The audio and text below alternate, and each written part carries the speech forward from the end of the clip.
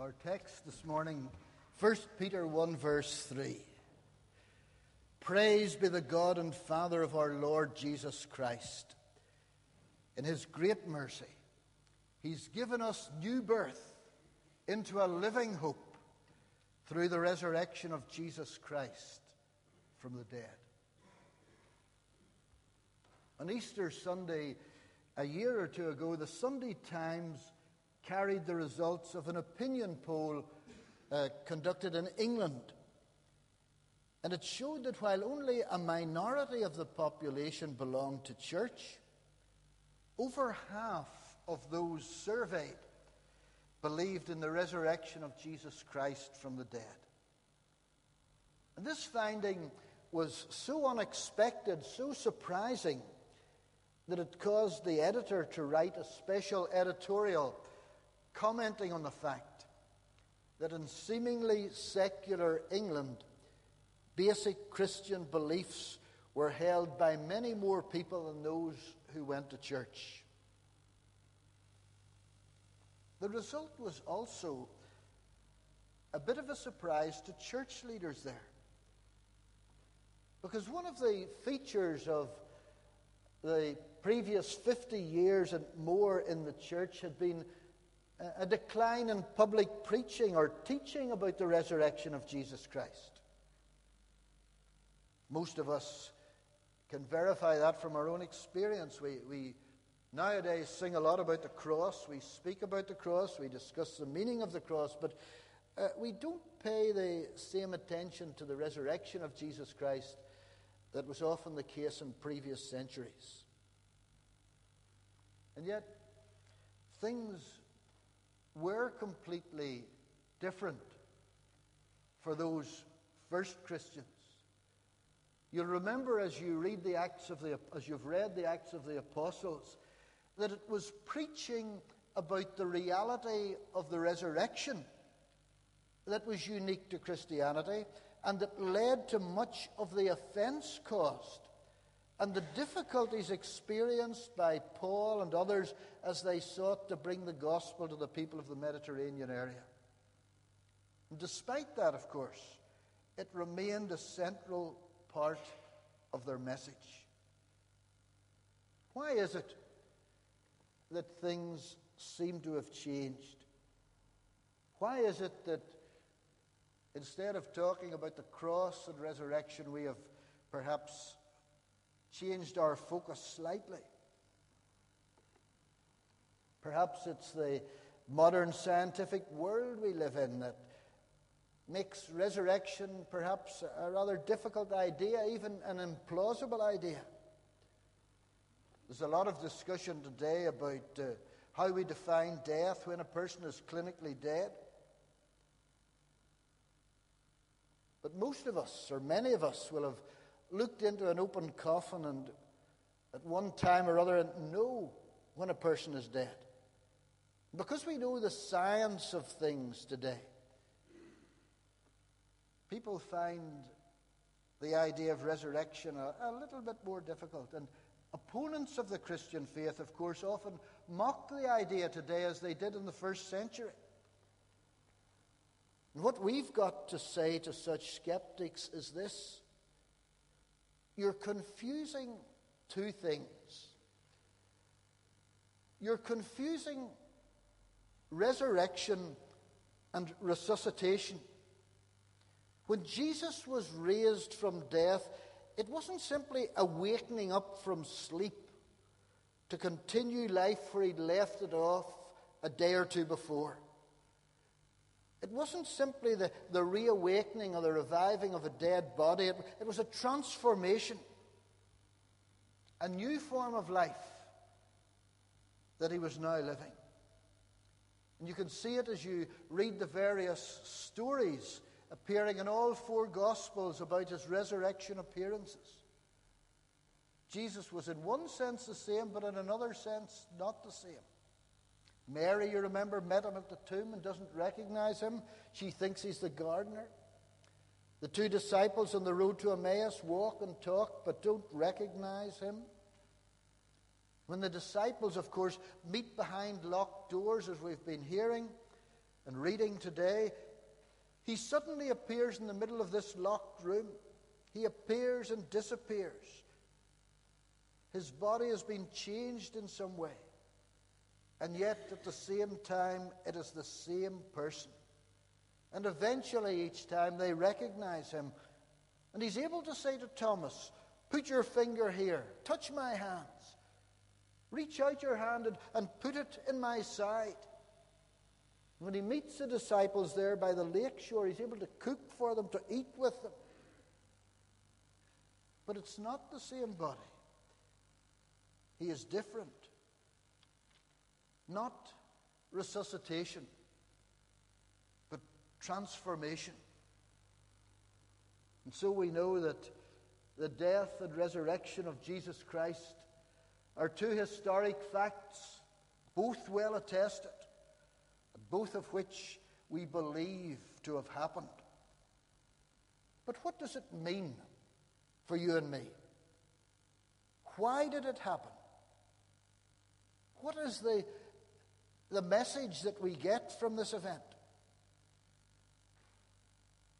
Let's return to our text, 1 Peter 1, verse 3. Praise be the God and Father of our Lord Jesus Christ. In his great mercy, he's given us new birth into a living hope through the resurrection of Jesus Christ from the dead. New birth into a living hope through the resurrection of Jesus Christ from the dead. If there was one thing that the resurrection of Jesus Christ brought about for those first disciples, it was hope, a living hope, as Peter put it. You remember when Jesus was crucified, hope died. Those two men on the road to Emmaus said, "We had hoped that he would redeem Israel." Peter returns to Galilee and says, "I'm going fishing," giving up, going back to where he'd been before. And then comes the great transformation. The tomb empty, Jesus seen alive, hope born again. No wonder when Peter looks back in later years when he's writing his epistle, he writes, "He has given us new birth into a living hope through the resurrection of Jesus Christ from the dead."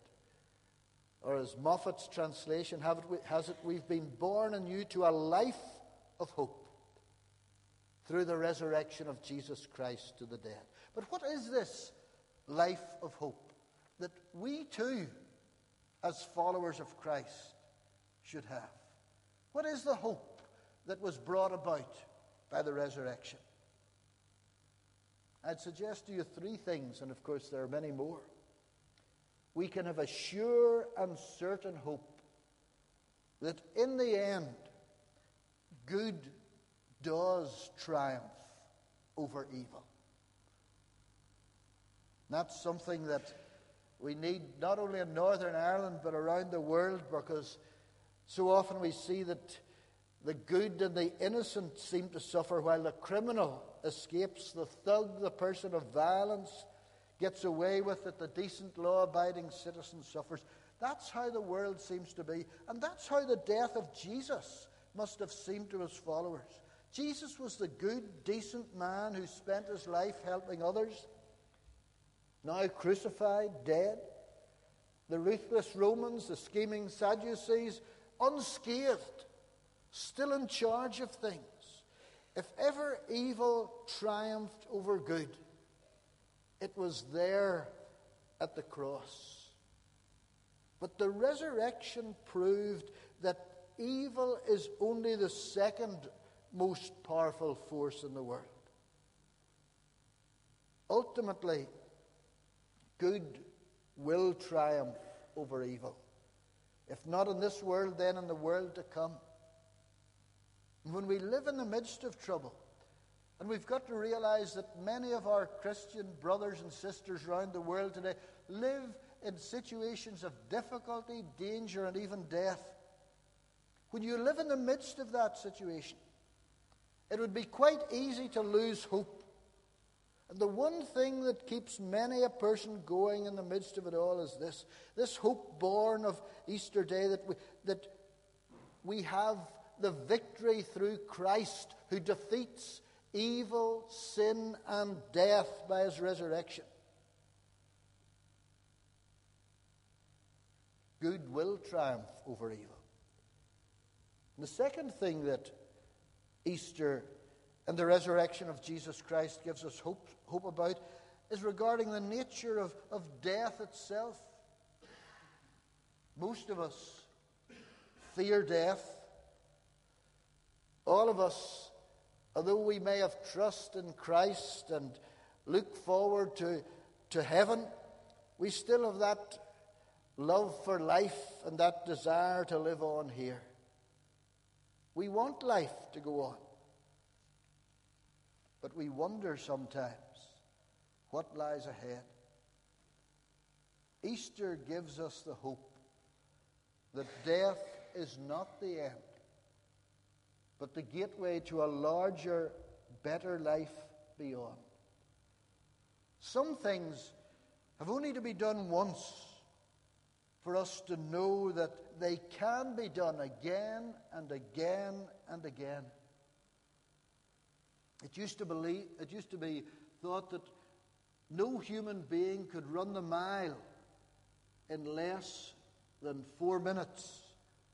It was physiologically impossible. And then on the 6th of May 1954, Roger Bannister broke the barrier and ran the sub-4-minute mile. The line had been crossed. And now, of course, it's become just a matter of routine. The significance of Easter, in a sense, is that somebody has broken the barrier, the glass ceiling that was there. It's been done once. And now we know that death is no more an end. It's no more than a dark valley, a shadow that cannot hurt us. Death has been swallowed up in victory, as the Apostle Paul writes in 1 Corinthians 15. And each one of us here today who has put our lives into the hands of Jesus Christ don't need to fear death. The God who raised Jesus, we are told, will also raise us up to everlasting life. And there's a third type of hope that Easter brings us. The hope that despite our failures in the past, we can begin again. The crucifixion was a disaster for those first disciples. They ran away, cowards, every one of them. Peter, we remember, actually cursed Jesus to show that he'd nothing to do with him. But when Jesus rose from the dead, he met some women disciples and he sent that message, you remember, to those cowards. Tell the disciples and Peter, he says, go to Galilee, they'll see me there. And we know, of course, that he picked out Peter in particular by the lake shore. Said, do you love me, Peter? 3 times commissioned him again. Feed my lambs, feed my sheep, feed my sheep. Those people who were failures were able to begin again. And they became the heroes of the infant church. The resurrection of Jesus Christ gave them a fresh start. And the risen Christ offers all people and offers each one of us a fresh start today. No matter how we have failed God, no matter how we are failing Him today, no matter how we have denied Christ, we can begin again. We don't have to live with guilt throughout our days. The risen Christ offers us a clean sheet, the hope of forgiveness, a fresh start. And more than that, the power to live a better life, to be the men and women that He wants us to be. That's what Easter Day. That's what the resurrection is all about. And if some of us may be near to giving up hope today for one reason or another, there's not one of us who is beyond the reach of the resurrection fact that we, like Peter, can be born again to a life of hope through the resurrection of Jesus Christ from the dead. That's what God offers to each one of us. God will ultimately, good will ultimately triumph over evil. Death has been defeated for us who trust in Christ.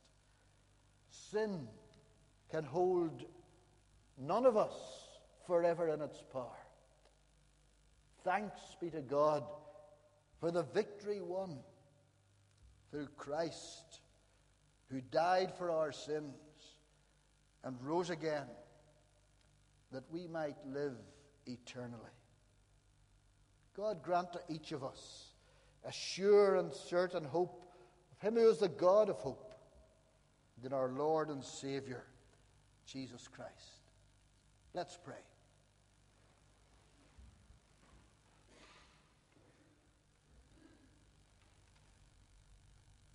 Living God, we praise you once again for the good news of the Easter season, for the triumphant message of resurrection, new hope, new joy, new life. We praise you for what we see in the Easter stories, that your love could not be kept down, your purpose could not be defeated, your goodness could not be destroyed. Teach us, Lord, that what was true then is true now. That resurrection is not just about life after death, but about constant new beginnings, about the way you're able to transform every part of our lives today, the way you're always bringing renewal. May that truth, Lord, inspire us to keep on following you, not only in good times, but in the bad as well. When life seems hard, when we feel overwhelmed by trials and temptations, when faith seems to fly in the face of reason, assure us once more, Lord, that your love will not be overcome. When our work seems to bear no fruit, when our efforts go unrewarded, and when our hopes remain unrealized, teach us, Lord, that your purpose will ultimately be fulfilled and your will done. When the innocent suffer, when goodness is rejected, when evil appears victorious, teach us that right will finally emerge victorious. Loving God, grant to each of us here today the deep inner assurance that only the Easter message can bring, that whatever life brings to us, whatever we face, however things may seem, your will shall be done and your kingdom come through our risen Jesus Christ, our Savior and our Lord.